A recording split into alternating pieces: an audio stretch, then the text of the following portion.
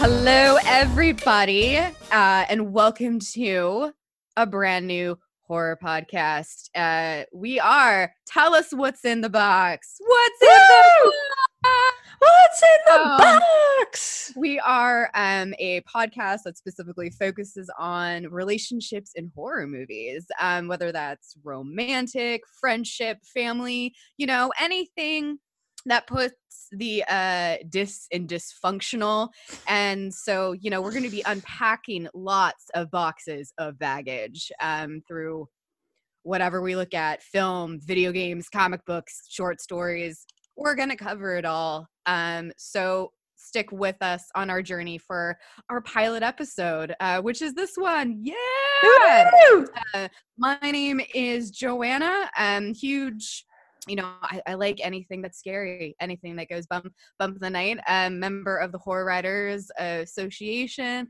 Had a couple poems published, but I got into, I guess, the scene with air quotes that y'all can't see. When I was, really, really young, read a lot of Goosebumps and all of that good stuff. And, my family thought it was going to be a phase. And no. Still, may not be so goth on the outside anymore, but I'm pretty much still dead on the inside. So looking forward to, exploring these dead style, emotionless, cold-hearted relationships. But gonna turn it over to my co-host. Why don't you introduce yourself? I'm Danny. I'm also a writer. I write horror short stories. I write for role-playing games. I'm also a member of the Horror Writers Association. I've liked horror stuff ever since I was a little kid too. So yeah, I think the first horror movie I ever saw or got to see, the first thing that scared me, I think, was the Gomorrah and the Never-Ending Story. Oh, that was a good one. I think that was the first thing I was like, oh God, that's scary. That's scary. Exactly. Oh my God. Awesome. Well, why don't you tell us what we're going to be talking about today? Because there's a big anniversary happening right now for this movie. And what is it? There is. It is on April 14th, 2020. It is the 20th anniversary of American Psycho, the 2000 movie directed by Mary Harron and starring Christian Bale with a very young Jared Leto as well. Yes.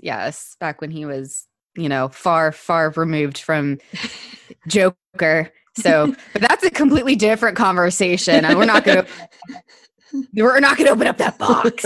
Not yet. We're not going to open up that box. No. That box is still in the warehouse. The warehouse. So are we ready to get into, let's get into this discussion. American Psycho, based on the book by Bret Easton Ellis. That's it. Yeah. Bret Easton Ellis. Yeah. I'm trying to think of exactly what the name was. So the first question, I think we need to discuss, since we're discussing relationships, and feel free, if you're listening, if you haven't watched the movie or read the book, feel free to go do that and come back. So, because we're going to be talking spoilers, we're going to kind of assume people have knowledge of the movie at the very least. So, go ahead and do that. We'll be here. So, the first question we should talk about is, can Patrick Bateman have relationships to begin with? No. Oh. All right, that's great. Next question. That's the podcast. Thank you, everybody. Solid no. No. That dude, no. I mean, he can do a lot of things. Relationships are not one of them unless it's himself. Yeah. And I even think with himself, he has not really a relationship. A lot of the movie plays with reflection, and he sees his reflection in a lot of things. He notes his reflection first in the Les Miserables, posters the first time we see it. We see it when they go to the restaurant and he's looking in that shiny metal menu and looking at his reflection in that. More extensively later on, he has all these mirrors and he's recording himself having sex with the prostitutes. It's and I think the reason for that is like that's how he kind of mimics what relationships are supposed to be and how people are supposed to act, because he doesn't know. So the only thing he really has to go on is reflection, like people reflecting back on him how he should be reacting or what he sees. Absolutely. And I think also to like go to a quote that he says to his fiance very early on in the film, who's played by the lovely Reese Witherspoon. She asks him, you don't need to work at, your dad's firm anyways, la la la la. Why do you even need, why do you want to work there? And he just tells her, because I want to fit in, right? And I think that quote is that sets up the rest of the film for who Patrick Bateman, not only who he is, but who he is going to become, as he is trying so desperately to fit into this like high pressure, like super corporate Wall Street world. And it's literally driving him insane. There's an argument to be made, like, did he have like psychotic tendencies this whole time, and this is just where it's manifesting until he loses control? That's another thing to definitely kind of delve into. Excuse me, but yeah, I think how he sees himself, he really, really wants to fit into that world, because that's what he wants, because there's money, women, power, but yet he's still trying to maintain this facade of like having a fiance, because that's also what he's supposed to do. Yeah. Yeah, for sure. See, I think it's interesting you mentioned that, because I always get the impression that like he's always been a psychopath.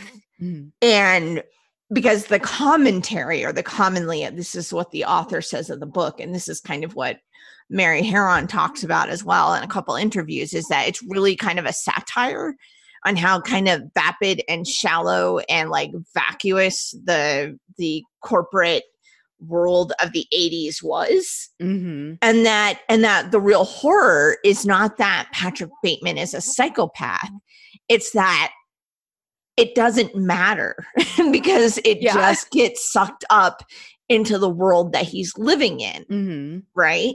Yeah. And actually interesting that Christian Bale talked about in an interview that he had with the author and the director. It was the three of them on, I think, Charlie Rose. And he said that Patrick Bateman actually has an arc where he goes from being a psychopath to psychotic. Yeah. The difference being, psychopath has at least somewhat of a grip on reality. They can pass, right? But the arc for Patrick Bateman is that he becomes psychotic, which is you have no grasp of reality. His grasp of reality starts slipping, which he even says. He says, my bloodthirsty nights are bleeding into my days. I don't know what's happening to me. So therefore, his relationships, bringing it back to relationships, between when he's psychopathic to as he arcs to being psychotic and losing that grip on reality, also change. Yeah. So let's talk about his fiance. How do we feel about her relationship to him and his relationship with her? I think she's obviously clueless. To touch on like what you just said about his arc throughout the whole film, like that scene in the restaurant when he's breaking up with her, and like his whole grip on reality is completely shot. He's sitting there with like children's crayons coloring on the paper on the table, that image of the woman that he killed with the chainsaw, and he's drawing it and filling it in with red for the blood and everything. And she, that whole image just kind of drives home how she relates to him, just how completely, like, I don't even want to say that maybe she's intentionally ignoring, her fiance's behavior. I honestly think she just just doesn't even see it, because if you look at that scene, she doesn't even look down at what he's doing. She doesn't even address it. She's obviously like more concerned about, like, no, we can't break up. My friends are your friends and your friends are my friends, and da da da. It doesn't matter that clearly something is wrong with him. Yeah. So while he doesn't care about her, because it's just, this is what I'm supposed to do. I'm supposed to have a fiance. I'm supposed to have this, that, and the other thing. And it makes sense. She also doesn't care about him. Like, it's not like a one-sided superficial relationship. Like, even though he's psychopathic and can't have them, she's quite obviously not. And still they don't have, like, she is still not reciprocating like a real relationship, or she would be concerned about that shit, right? She would notice. Yeah. Yeah.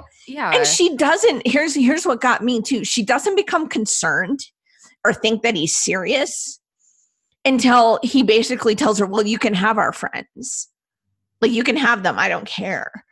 Like, to her, it wasn't serious until he was willing to give up the status of their friends and the whole lifestyle and their circle of highfalutin friends, that she thought he was serious. And that's when she started to pay attention.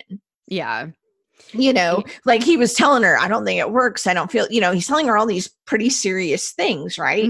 Not only that, but he's drawing this psychotic picture. She's not paying attention. She's, waving to people. She's talking to other people. But then, when he says, well, you can have them, I don't care.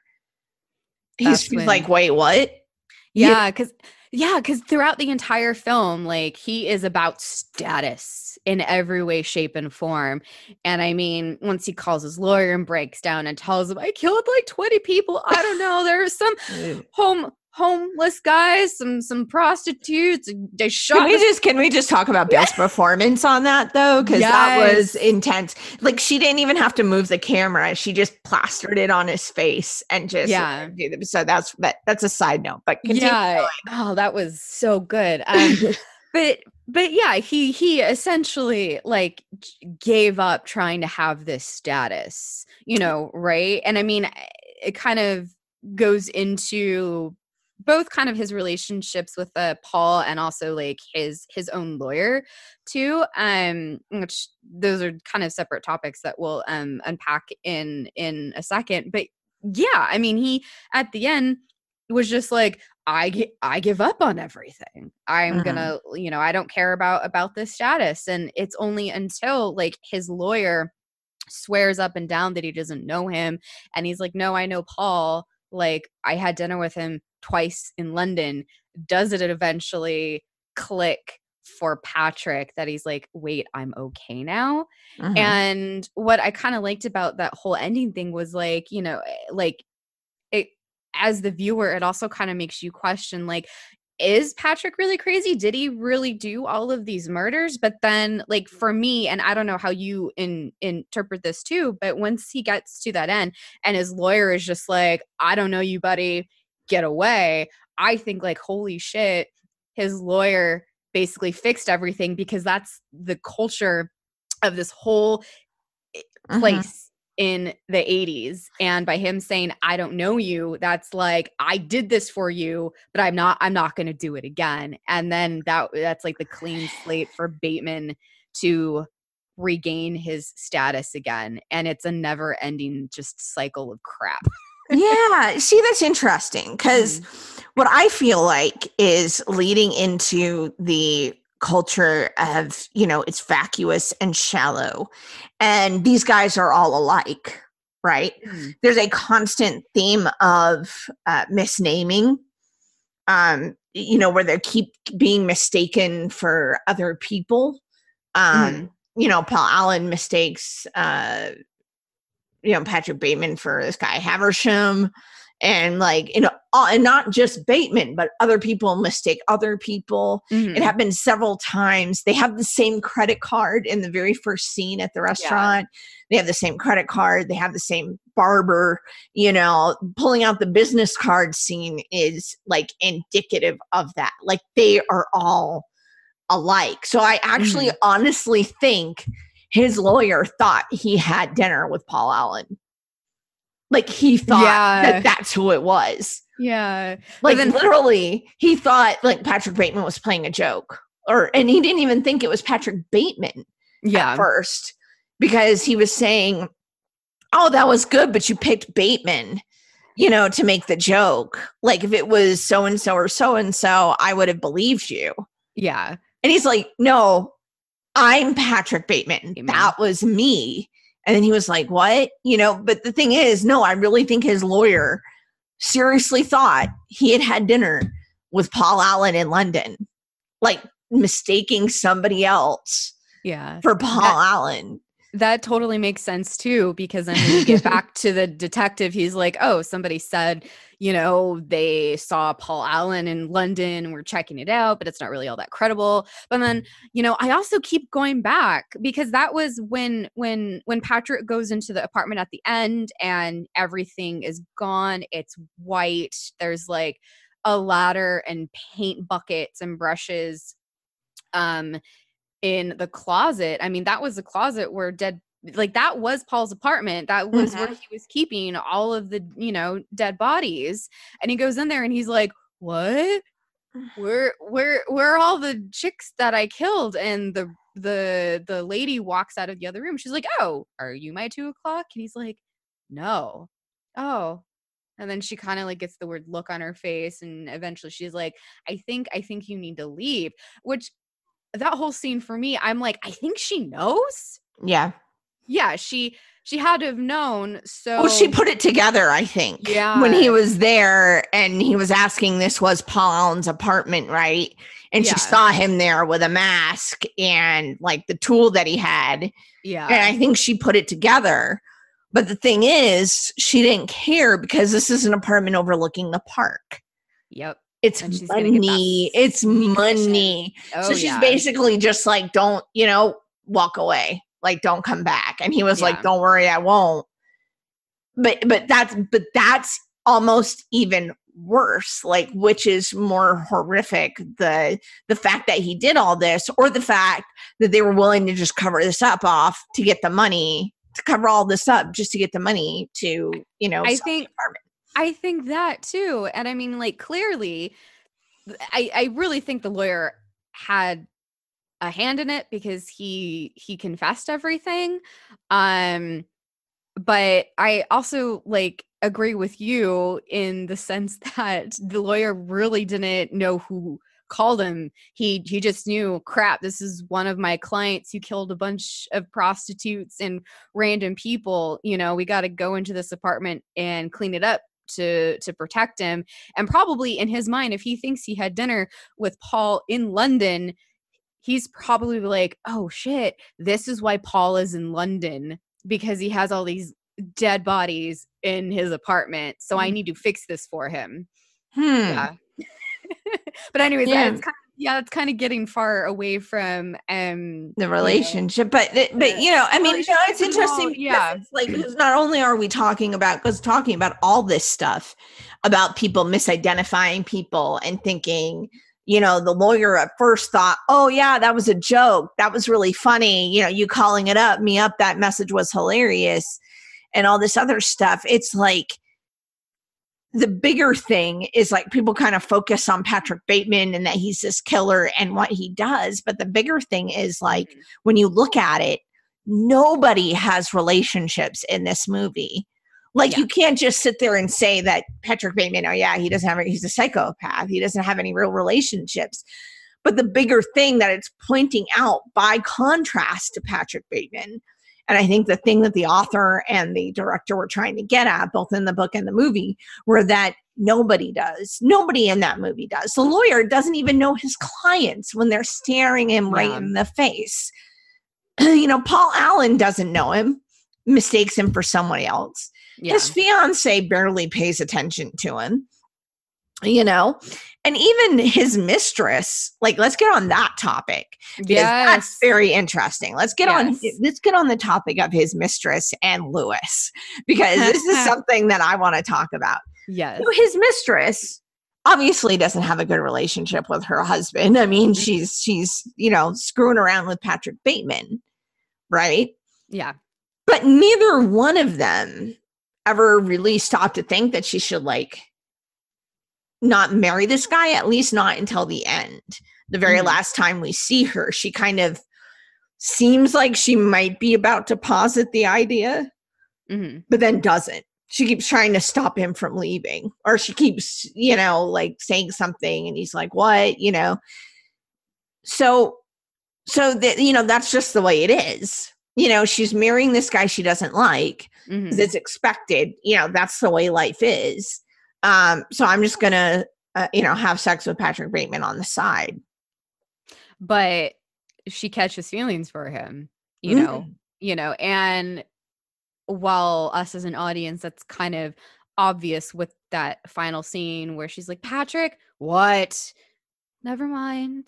And then that's the end of it. He, like, that is literally the closest thing that Patrick has to an actual relationship of any kind throughout the whole film, but he's too self-centered to realize, that this woman actually does care for him, and it really is like the barest inkling. Like, it's not much. It's just like the barest little, like, sliver and everything. Yeah. I would argue the other one, like her and his secretary, are really the only two people that are, like, kind of real at any point. And maybe Lewis as well, but I would argue that, like if anything, those are kind of the three that display anything kind of at all that's kind of realistic. Because the irony is, like we were saying, like, she's having sex with Patrick Bateman. She's supposed to marry this guy Lewis, but then what happens? Like, Patrick Bateman goes to literally kill him in the bathroom. This same guy, who's going to marry this woman he's been screwing, right? Yeah. And it turns out Lewis is into Patrick. Is really into Patrick. So an interesting thing that I was wanting to ponder was, obviously Patrick Bateman gets, uncomfortable with this, gets flustered, gets thrown off, doesn't know what to do. Yeah. And most of the things I read said, well, he's, disgusted. But I'm kind of like, because he says those are the only two things he feels, disgust and greed. But I would argue that maybe there's just a little bit in that of what makes him uncomfortable, perhaps, or kind of starts him down, like, the like, even a worse path. Like, he's already kind of heading down that path of psychotic, but what pushes him down a little bit more and kind of makes him at the end sort of be, like, screaming out for any sort of attention at all, which is really what he's doing at the end. He's trying everything to get caught and people to pay attention to what he's doing and, like, really listen to him. And he can't, no matter who it is he's talking to. Is that Lewis, in that scene in the bathroom, kind of displays that he actually notices Patrick Bateman. Yeah. He does not misname him ever. Like, he knows this is Patrick. This is Patrick Bateman. I remember that tie you wore at the Christmas party 2 years ago. Like, I've noticed your body. Like, he notices Patrick Bateman. And is that sort of the thing? Like, he's never had that really happen. He's been getting away with what he's doing for so long and has gotten so used to being noticed that this kind of pushes him down a little bit further down that path of wanting to be differentiated, because he kind of sees what it's like. Because in that scene, it's pretty obvious that Lewis isn't just thinking, oh, this is anybody, like, hitting on me. Like, this is Patrick. Like, he knows the difference. Like, he like, can differentiate, Yeah. That scene, yeah, that's definitely one of the scenes in that film that like stands out the absolute most. And it's interesting because like Lewis walks up to the group before and he's just like, I decided to upgrade my business card. You know, like the going back to the whole business card proverbial dick showing contest, basically, where nearly all the cards like look exactly the same, but Patrick just increasingly is like getting jealous. He's getting filled with rage. So when Lewis does that, that's kind of like the last straw for him because, you know, one, how dare anyone else have anything better than him? But two, like, I think like he likes Lewis the least out of anybody else. So for Lewis to have anything that's better than what he can have, you know, screw you guys. So he goes in there all ready to kill this guy. And then when Lewis comes on to him, he obviously freaks out and leaves. And you know, I think one of two things is happening. Like that is the most like intimate moment that Patrick has had, you know, or has in the entire film and maybe even in his entire life. But two, like that he's for the first time like utterly like he's not in control of the situation. So the only thing he knows how to do is to wash his gloves, right? Yeah. wash his gloves and then just flip out and get out of there, Mm-hmm. right? Because and I don't think I don't think it's necessarily a homophobic thing, although it definitely comes across like that. It's basically like, nah, he's not in control of this Yeah. situation. And I mean, even with the scenes of him talking with the detective played by William Dafoe, Yes. there's a power struggle there in those scenes. And every single time, you know, he or that Patrick feels like he's starting to lose control, he starts to get more aggressive and more Mm-hmm. flustered. But yeah, I think that's kind of how I took Yeah. that whole entire scene in the bathroom. Yeah, I mean, I think it can be a combination of those things. It could be like a Absolutely. little bit of Yeah. the homophobia, a little bit of like, oh, I'm being noticed, a little bit of the I'm not in control. You know, I think it, you know, it's one of those complicated, like, you know, it can be all of those different things, which kind of makes his relationship with Lewis kind of one of the more three-dimensional Mhm. instances that you see, because that really is like the stuff that Lewis was saying to him, you know, like, oh, I want it too, you know, I watch your body, I wanted this so much. Like, it's something he doesn't get from his fiance, that's nothing he gets from the prostitutes, probably not even the mistress, to be honest, Yeah. because like it kind of shows scenes with them and it doesn't seem like there's platitudes there, like Mhm. the mistress and Patrick Bateman, they don't, like, you know, they're not lovey-dovey, you know, they're Yeah. not, you know, it's like, oh yeah, we're having sex like on the side or whatever. But with that, like that's like very intimate. Like he kisses his wrist, you know, Yeah. and you know, like starts something that he's not, you know, because he's used to kind of like ordering and you know, like, you know, we see how he kind of handles that. Just very Yeah. like, I order you to do this, that. I'm going to tell you, you know, lick her asshole, you know, do this, do that. Yes.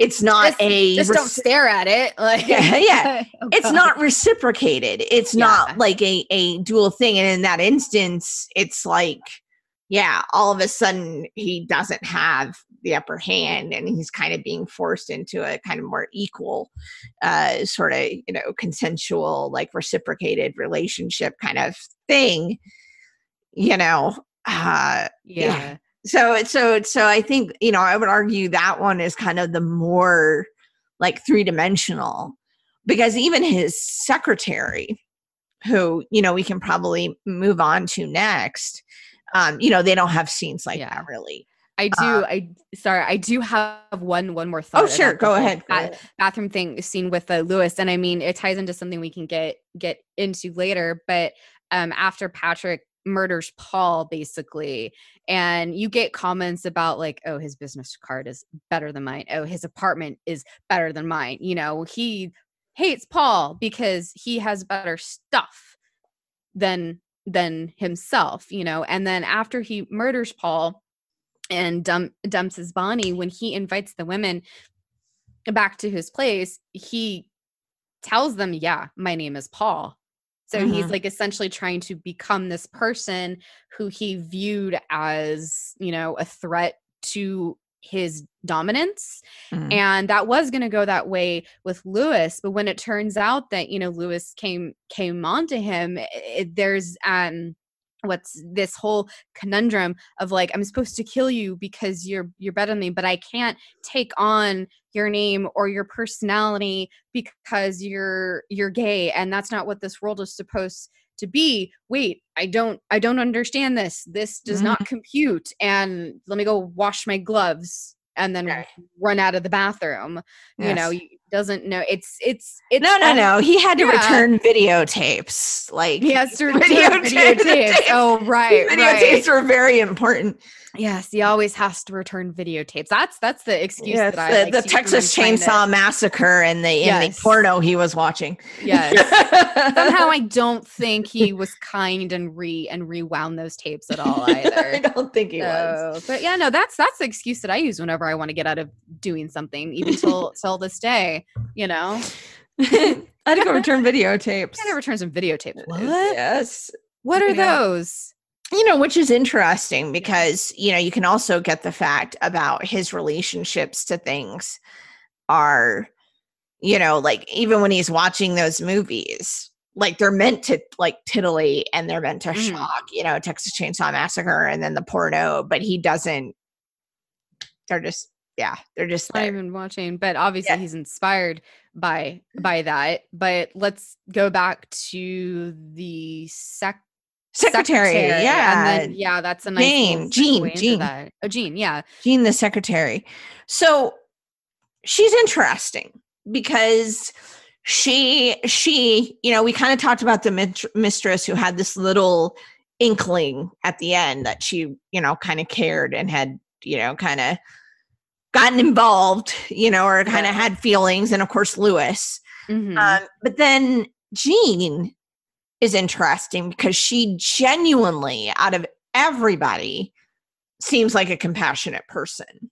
Right. You know, and not just after something like for themselves. Like she really seemed, everything you see of her, like she seems like a real person. She's not like a cookie cutout. She's not, you know, like all the other secretaries. She's not, you know, in that, you know,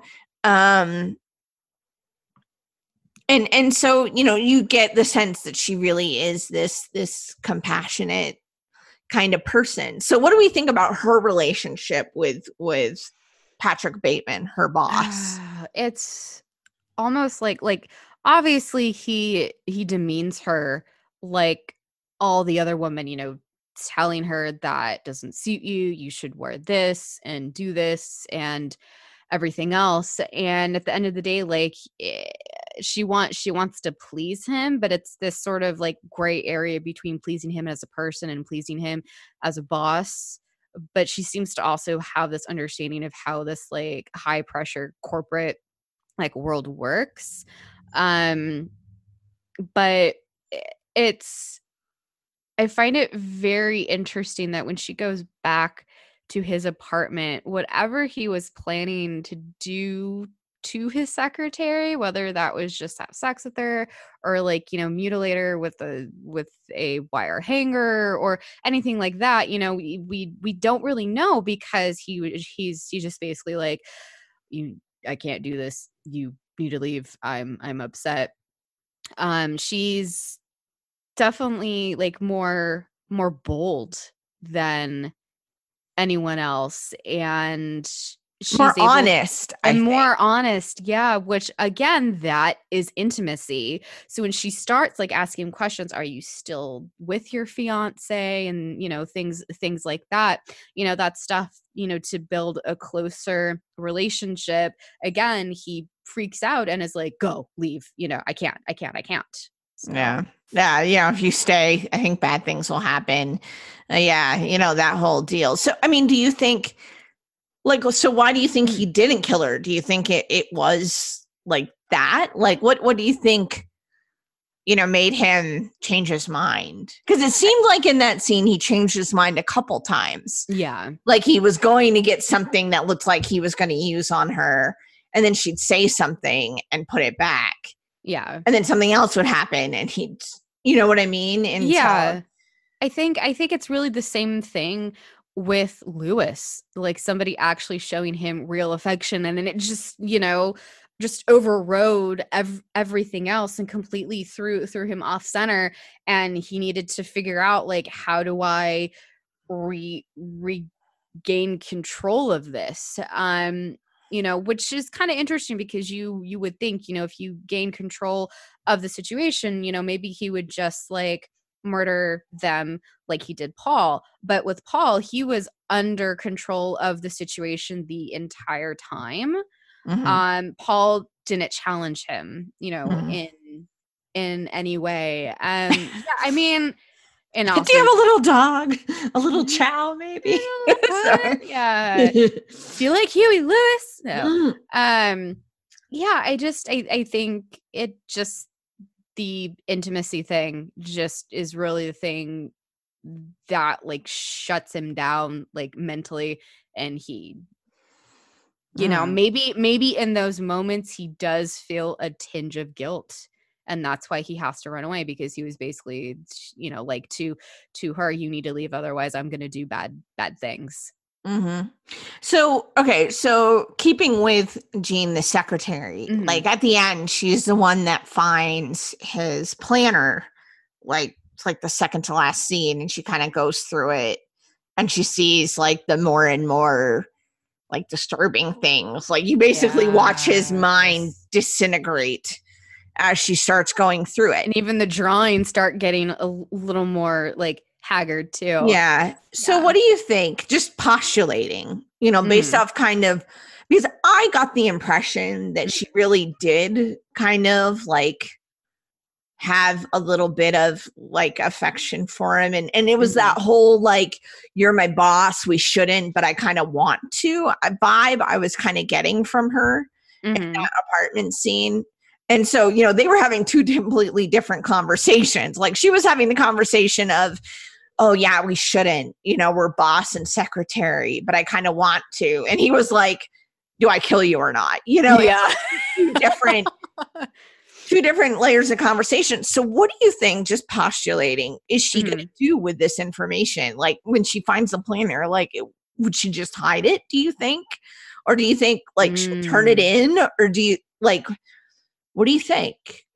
Like, I mean, do with that? Would she just try to continue on, forget she ever saw it? Like, I don't know. I mean, other than the detective, because I mean, the it's clear that the detective knows who Patrick is, because he's always like, trying to do reverse psychology and try to, be buddy too. But Jean, she's the only one that like really, hardcore in that moment with the planner, sees her boss for who he really is.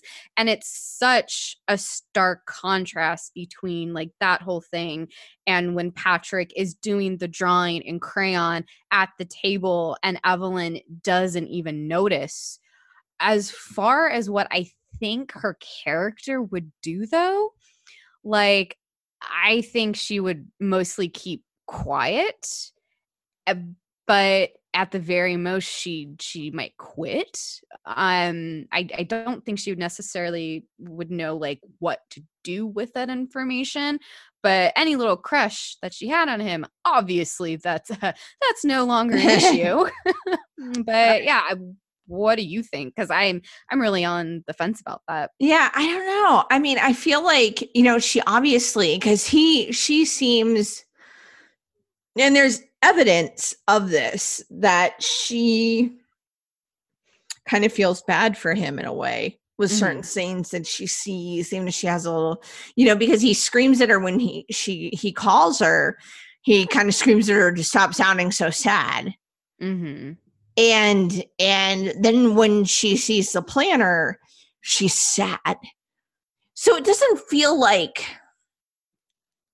come off to me, looking at kind of like the the attitude and the posture and how she was reacting when she was seeing this thing. I mean, she was crying. She wasn't acting like horrified, really. I don't think it wasn't like horrified or disgusted or angry. It felt more like disbelief, sad. kind of? Yeah, like sad, like pity, like, Oh, it's you know, like here's a broken dude, you know, like Yeah. here's, you know, and kind of the same thing came across on the phone, you know, don't sound so sad. You know, she's upset and she's like, what's going on? You know, what's wrong? You know, and all this stuff. And because she actually gives a fuck. yeah, and I feel like because it didn't feel to me like it would come off as didn't come off to me as like angry or anything like that. It came off as sad.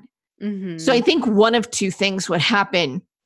Just looking at the relationship they had in the movie and her reaction to kind of when he calls her and the planner and everything. And even when they were in the apartment together, she was kind of sad about the whole thing, about, yeah, we really shouldn't, you know, and it wasn't like kind of like this excited, like this is going to happen sort of thing.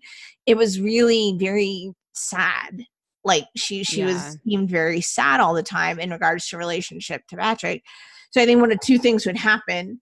Either she would quit, you know, she would move on quietly, you know, just quit, you know, I have to go and go somewhere else and try to forget about it. Or she would literally just put it back in the drawer and try to forget about it.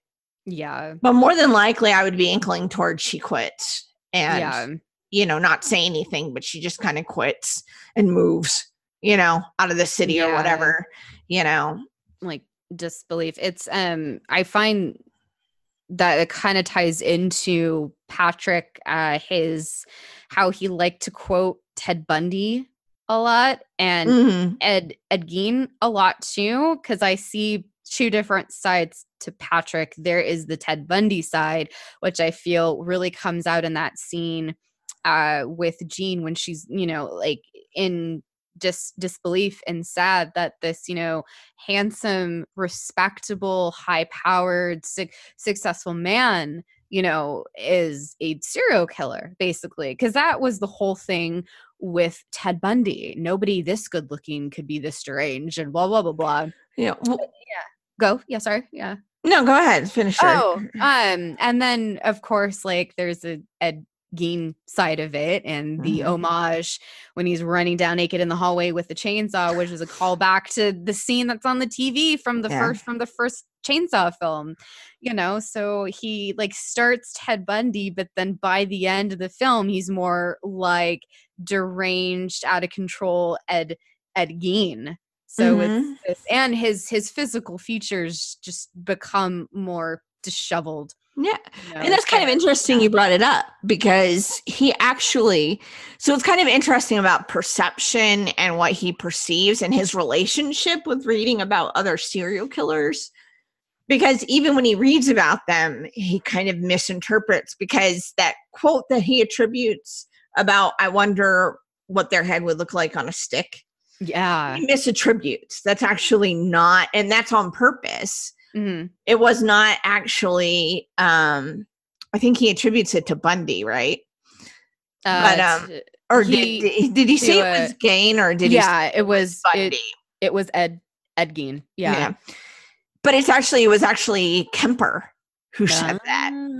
Okay. Yeah. It was actually Kemper who said that. So it's kind of interesting that, you know, like even, you know, he's reading about these people and what they say, and maybe even, you know, seeing himself in it a little bit, he still kind of doesn't process it correctly. Still gets it wrong. Exactly. And also like with the music and how he wants to fit in so bad, you know, like that scene where he you know, women's head on a spike, you know, he's trying to fit in so bad, but the other two dudes they just look at him and he's like, Patrick, that's a little too far, man. Like that's a little creepy. And then he's like, oh crap, maybe gonna rein it back in a little bit, you know. But he's trying. Wait, what do you mean? What do you mean? Not everyone just quotes serial killers in conversation? I don't know. What are you trying to tell me?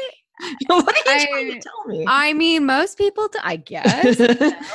But yeah, I mean, he's trying to fit in so bad, but he misattributes that quote. He gets on the phone before the detective shows up for the first time and is pretending to talk to somebody to give advice on how to tip a stylist. You know, when he makes the dinner reservations for him and his secretary, they're like, no, we can't get you a reservation. So everything is this facade of him trying to be the best and trying to be perfect. And I don't even remember where I was going with this crap. No, that's but I don't even remember. But yeah. Well, I think that the whole thing that you're talking about is Mm-hmm. misattributing this stuff and then misattributing the music has to go with, Yes. like, you have to have a relationship with these things really to understand them, or at least Yes. some form of human empathy or understanding, at least. And the fact that he kind of gets all of his interpretation of music wrong, and the fact that he kind of misattributes these quotes, it's like he's trying to act like he understands these things, and he doesn't. Yeah. You know, and he doesn't. And the reason being is because he doesn't have, you know, the capacity for human empathy that everybody else does, that gives you that, feeling a piece of music or understanding a piece of music and understanding what it's about and what it's saying. You know, he goes on tirades about Genesis and Whitney Houston and Huey Lewis and the News, obviously. And when he talks about it, it's always wrong because he doesn't understand what it's trying to say. Like, he misinterprets Huey Lewis's song as being about conformity, the joys of conformity and fitting in. And it's not. That particular song, Hip to Be Square, is all about, well, everybody makes fun of me, but I'm going to do this anyway, you know? And so, you know, he kind of interprets what he wants to, I guess, into it, just because he doesn't really. So he kind of reflects it back. So it kind of goes back to the fact of, like, he can't really have relationships. But even more interesting, going back to, like, well, nobody else does either, is that no one calls him out on his interpretation of these things either. Because, you know, they also can't feel, or they don't care, or, you know, whatever. It's they're all so selfish and they only care about themselves. And I think you bring up a good point when you talk about his misinterpretation of the Huey Lewis and the News song. Like, Patrick is seeing himself in that song. At least that's how it comes across to me. And almost in a weird way, I think, without really saying it, he thinks the song is about himself because he wants to conform. He wants to fit in, you know. And then that whole scene is just basically Paul is in his way to fitting in, but then he also wants to become Paul because that's how he's going to fit in. And by eliminating the competition, he bumps his social status up, basically. So that's, you know, how I see that whole entire scene, which is a completely different kill scene from when he's running down the hallway naked with the chainsaw. That's just reckless abandon. Like, at that point, that is a different Patrick Bateman. His relationship with himself is very different. Yeah, no, your point, like, he misinterprets songs, and I don't even think he realizes that he's doing it, but he is such a narcissist that he can't help but think, you know, oh, every song is about me and my life and my journey, and the only person he can relate to is himself. Yeah, for sure. Yeah, I mean, I agree with you. And just as a side note, I had to laugh where he's, like, literally tracking with a chainsaw. Like, trying to aim. I was like, oh my God, you've really, that's kind of, but yeah. So I agree with you. I mean, I think that he, you know, doesn't have the emotional tools, obviously, to kind of sit there and critique or interpret music or art or anything like that. You know, he just, doesn't have the capacity to. But but his society that he's in kind of requires him to kind of do this stuff. So, or feels like it's kind of expected to sound erudite or whatever. And the fact that no one really cares about it, it's the performance of it that matters than whether whatever you're saying is actually insightful or not is the interesting part, you know. And he has these things that he pulls out that are obviously these memorized diatribes. Yes. That he pulls out, like when he was in the restaurant with his fiance's cousin or whatever. Yeah. And he's pulling out that whole thing that he obviously does not believe about, you know, equality of women and civil rights and all this other stuff. And he obviously doesn't believe it nor care. And in a way, yeah, and that's a credit to Bale's acting, is you totally get the impression that this is something he's memorized. He's not even really paying attention to what he's saying. He's just spouting off his memorized monologue that is supposed to give him social points for being aware and empathetic and whatnot. And intelligent too, and that's exactly how he comes across when he's like spouting off the meaning of all of these songs. And I have to admit, like every single time he does that, my eyes glaze over and I'm not paying attention to what he's saying. Really, I'm paying attention to like what the other people are doing in the scene, because I'm just like, what the fuck is he talking about? This is nonsense, you know. But that's the whole point of it, right? And he has to surround himself with people who are less successful and dumber than he is, so he can be the best. Right. And that's kind of, I think, the point too, is that everybody else probably does similar things too in the society that he hangs out with. I'm sure his fiance does similar stuff, you know, playing mouthpiece to ideals she doesn't really believe in just because it's expected, you know, and it's this society that's been created that, you know, you say those things just to perform it. Like the sincerity is not the point. Which is why no one notices it, because hey, if they're going to call out Patrick Bateman for not being sincere, then they're going to have to own up to all the other shit that they've said that is not sincere either.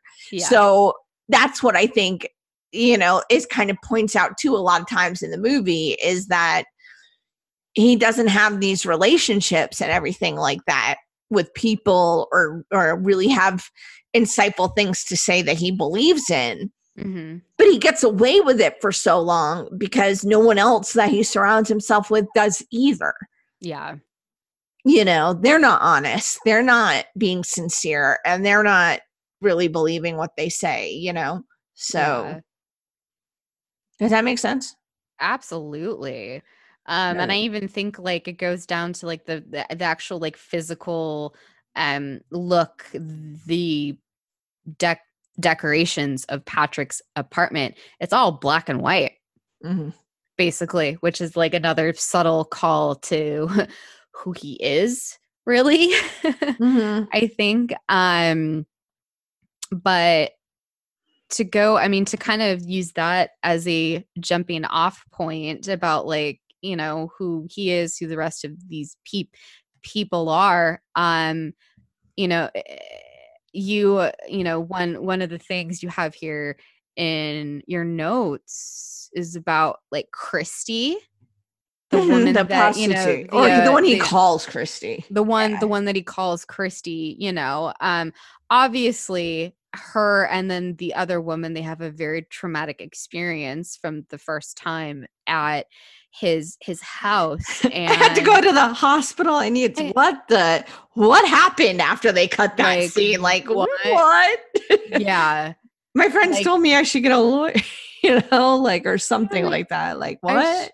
I should get a lawyer, right? You know, but it's, you know, it's like, why does she go back a second time? Really, I think it's, you know, she knows what she's getting into. She the money for her is more important for survival than it is the way that she's being treated by this person. I mean, if you look at her reaction the first time she's over there, she's in the tub. She has, you know, her wine glass. She's basically like, this is like the highest like client I've ever had, you know, this is amazing, this is great. And then it starts getting weird. And then he's like, I don't know so much about this. But that's like a little part of this, I guess, like this society that is willing to subject themselves to this kind of treatment from another class of person for survival, basically. And, you know, from Patrick's point of view, these women are just a means to an end to fulfill this version of himself that he is or wants to become. So I'm curious to hear your thoughts on all of that. Yeah, you know, I think, you know, like you said, you know, the first time she was all like, yeah, you know, all this money and this limo driver, whatever, you know, and all the treatment she's getting. And then when he shows up the second time, you know, she's wary and she's, you know, like, no, you know, it's not worth it and everything. But it kind of just goes to show like their different relationship with money. Yeah. Like he doesn't care, obviously. He has more than, you know, he needs and, you know, and doesn't understand, you know, like, I mean, and if you, you know, let's say you could go into that moment and ask Patrick Bateman, like, oh, why did she, you know, get in there with you? You know, and he'd just be like, you know, did he even consider it? Does he even care? Probably not, you know, but I think you're right in the fact that it, you know, money, you know, he kept kind of tempting her and then, you know, offering her money for it. And, you know, her life is such that she can't like turn down, you know, that money, you know, so not that she wants to, and she remembers the last time and obviously some horrific things if she needed stitches and all this other stuff, like where, like you can imagine where, but you know, I don't want to imagine where. No, put that back in the box. We don't want to open no. But we're opening the box. We're finding out what's in the box. What was in the box? But actually, in the book, he violates her with a bunch of different things. Just out of curiosity, just if anyone is curious, what ended up happening, just like he just grabbed random objects, basically. They went pretty freaking tame for the film, but then again you have two women writers and a women director doing this. So I can understand. Yeah, even though the book was written by a man, I think the movie benefited from having a woman director for sure.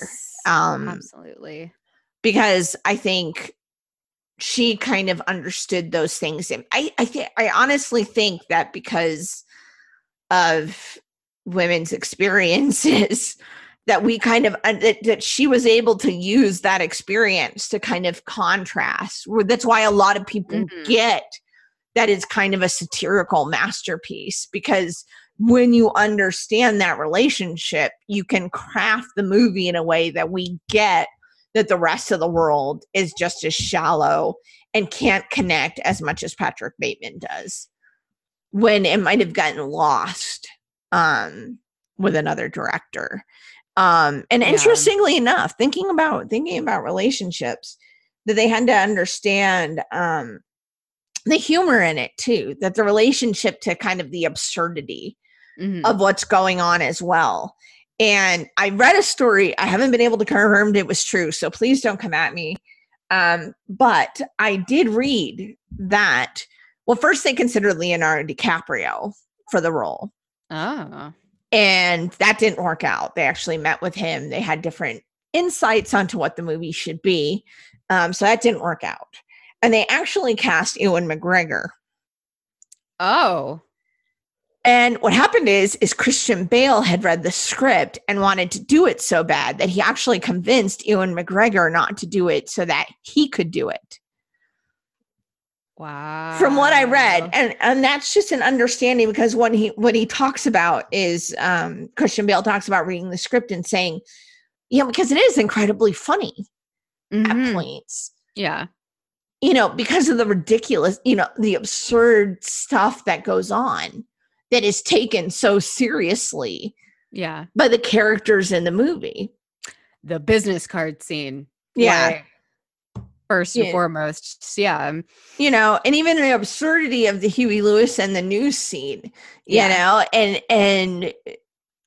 and everything. And Mary Harron said, when I talked to him, that was like one of the first things he said. And I knew that we were kind of like on the same page, that, along with getting the contrasting of the absurdity of the situations that are going on is essential to really understanding the satirical nature of the movie itself and the relationships in it. So absolutely. And if you don't kind of get that, then it could have fallen apart. But I think that Christian Bale and Mary Harron really understood what they were going for in terms of like his relationships with his coworkers, in terms of his relationship with himself. They understood, what they were going for and kind of how absurd it all was. Yeah. Even though you're making this thing about us part, because they go together. Because part of what lets you get the theme of how ridiculous this all is and how superficial it all is and what the heck is going on is the absurdity of certain scenes. And it kind of highlights it instead of detracting from it. So if you had just played it real serious and not allowed those moments to be what they are and how absurd they are, like the business card scene or the Huey Lewis scene, or any of the other stuff that goes on that's just, absurd. Yeah. I think it would kind of undermine, like it heightens and not detracts, which I think from someone who hasn't had that experience wouldn't have gotten. Right. Of being in that position of not being heard and not being understood and realizing kind of the absurdity of things, Absolutely. Yeah. And I think like that all like comes to a head during that last scene when he's on the phone with his lawyer and he's breaking down. It's actually kind of a funny scene, and he's just rattling off like, I killed da da da da blah blah blah blah, and then and then this. So once you get this message, and it's like, oh, fuck, he's leaving this all on an answering machine. Yeah. My God. It's absurd. And you're like, holy crap, but it's absurd. And you're sitting there and he's like, and I ate a little bit of her brain. I tried to cook it a little. And you're like, what? What is going on? So being able to allow those moments the Lecter, damn it. To be absurd, like underlines the message rather than detracts from it. And I think particularly Christian Bale understood that, which is why he understood it, which is why he, according if it's true, convinced Ewan McGregor not, because he was like, I really understand. And he did it against the advice of pretty much all of his and this is from that Charlie Rose interview I saw, pretty much against the advice of like his agent and his family and friends and everything, because they felt like if he did this role that would be it, like that he wouldn't be able to get another type of role. It would ruin him essentially for doing any other type of acting, which as we know 20 years in the future it most certainly did not. Nope. But at that time he didn't know that, and still made the choice that he kind of believed in what this was happening here. And having Mary Harron and all of that is about understanding relationships and understanding our interaction with them in a certain way to be able to bring that to the screen in a certain way. Because if you don't understand the relationships that are going on or lack of relationships going on and how they work, it wouldn't have come out the same way. Because this movie isn't really, ostensibly the plot is about this guy who's a serial killer and slowly unwinds. But the thing is like, it's really not. Yeah. It's about society. It's about our lack of relationships. It's about our lack of connection with other people, that we don't even realize there's a serial killer, like in our midst, when it's right in our face. Yeah. You know, no matter how that we would rather liken it to absurdity and comedy and a joke than take it seriously. Somebody's Absolutely. cry for help seriously. Absolutely. Like somebody saying, I actually need help. I don't know what's Yeah. going on. Did But you then know I'm literally insane? yeah. Nobody responded to that. Like, he literally said, did you know I'm completely insane? You know, he says outright and in so many ways tries to get people to understand and Yeah. connect. You know, even if it's just to be like, you are a disgusting human being, you are sick, and can't. Like, Yeah. that's what really breaks him. Like that no matter what I do, you know, everybody is so wrapped up in their own stuff. Everybody has such superficial connections to other people that it literally does not matter what I can do. I tell you straight to your face, I killed a bunch of people. You know, I'm literally drawing horrific pictures in front of you. You know, I'm doing all of this stuff, and it makes absolutely no difference. I'm telling you, I'm into murder and executions, and you hear that as mergers and acquisitions. Yeah. Right. Just the wordplay on that alone is amazing. But I mean, if we're gonna talk about, you know, like favorite quotes out of the whole film that fall in line with that absurdity, my favorite is when they're doing blow in the bathroom and the guy in the other stall is like, hey, can you keep it down? I'm trying to do drugs here. Like, as if it matters if people are talking. Yeah. Kill your, like, how is this ruining your drug? You know, yeah. Yeah. So, yeah, you know, and they're all in there doing that. I think that was also of that little bit that you're talking about. Like, it's not a rebellious thing. You know, they're not like being a little rebels or whatever by snorting coke in the bathroom, because everybody else in that bathroom is doing the same thing. Yeah. And Patrick, he just wants to fit in. Yeah. So he's going to do coke, whether or not like his friend is complaining that what was not very good. Yeah. Yeah. What was it, like baking powder? Yeah. It tastes like it's laced with whatever. Yeah. You know, Bateman was like, whatever, you know, just snort it, you know, just snort it. We're still going to get high. And then his friend, it's just like, whoa, you know, maybe you just shouldn't be doing coke anyways, regardless of how pure it is. You're a little aggressive there, dude. Mm-hmm. Coke is the last thing you should be doing. Yeah. Like so we kind of talked about Paul Allen. So you know, he kind of represents like the step up or like another version of Bateman, or like a higher version, and that's why he ends up kind of killing him. Not kind of killing him. He did, but like what, you know, it kind of, I feel like you were right in saying that was kind of the impetus for that. Yeah. Just kind of going back to that real quick, that Paul Allen kind of represented like stuff that Bateman wanted or felt like he should want. I mean, does he really want anything, or does he just, you know, that's what's expected of him?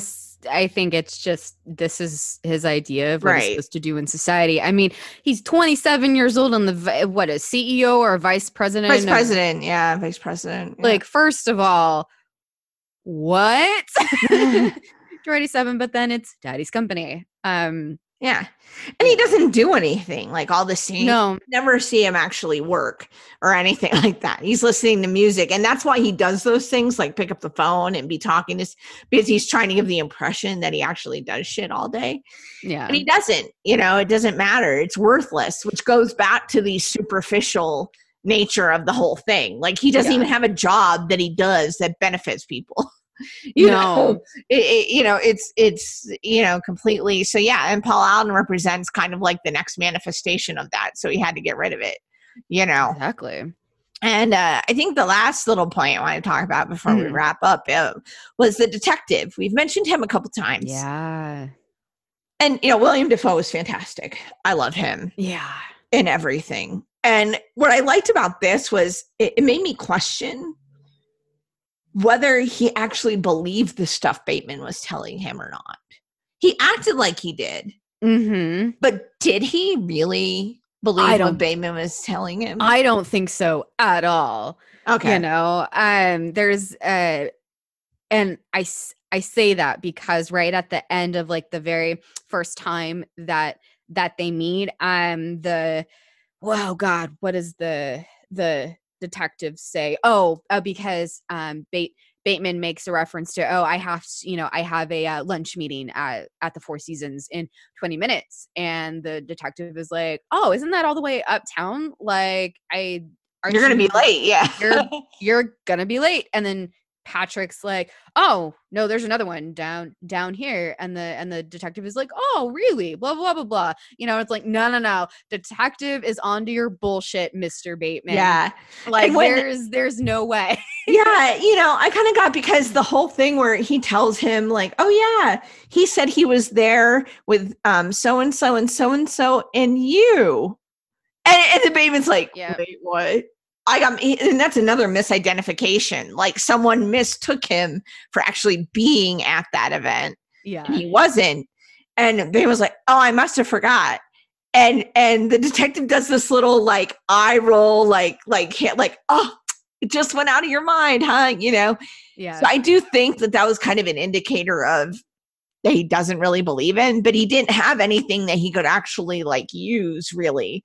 Yeah. If someone was claiming that he was there, he can't really, there's not really evidence of it, and I think the detective was also like a kind of also a way, kind of like the secretary was a little bit, and Christy, the prostitute, was of like a little bit into the world where people are not all the same.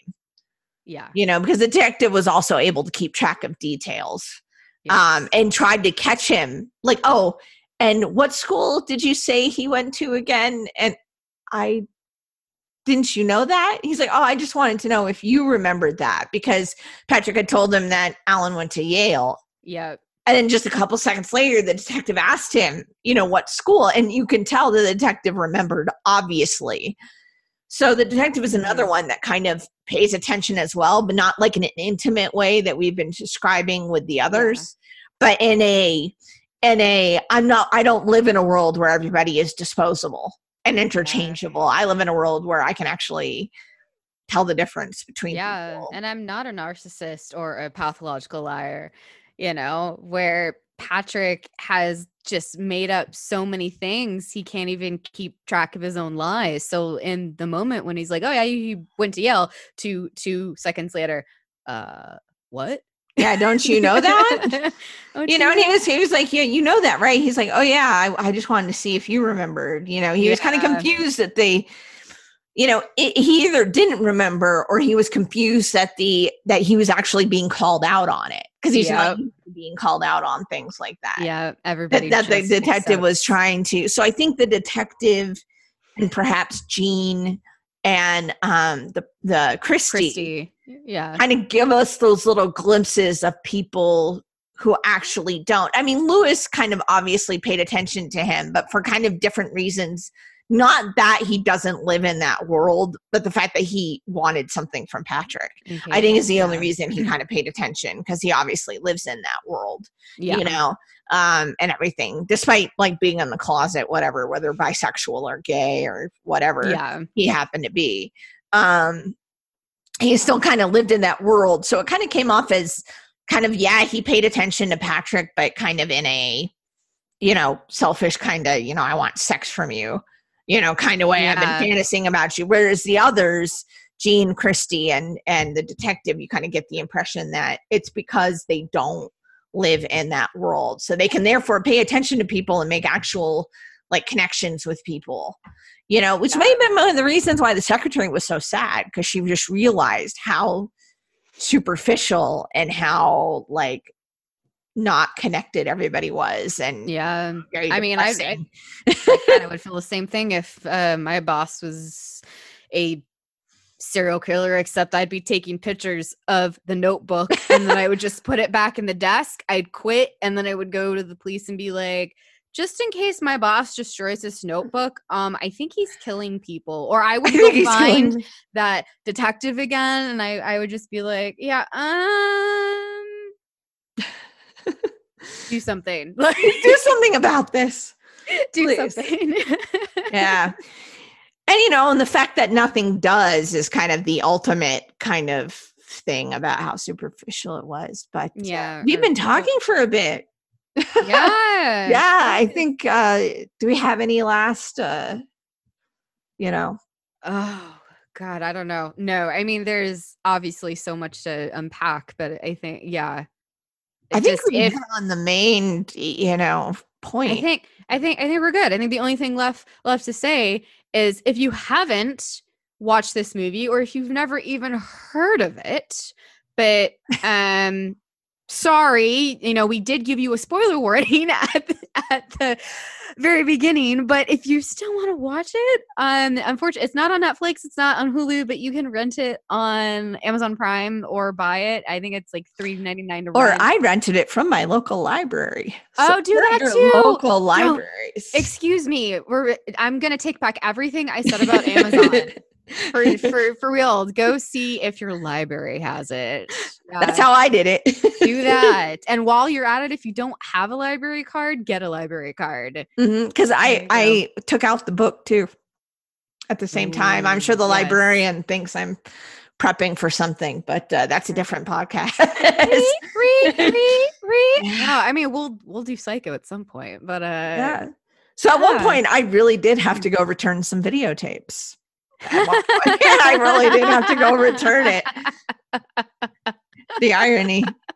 Oh, the irony. Rest in peace, Blockbuster, Hollywood Video. What are we doing next time? What are we doing next time? Should we tell them or should it be a surprise?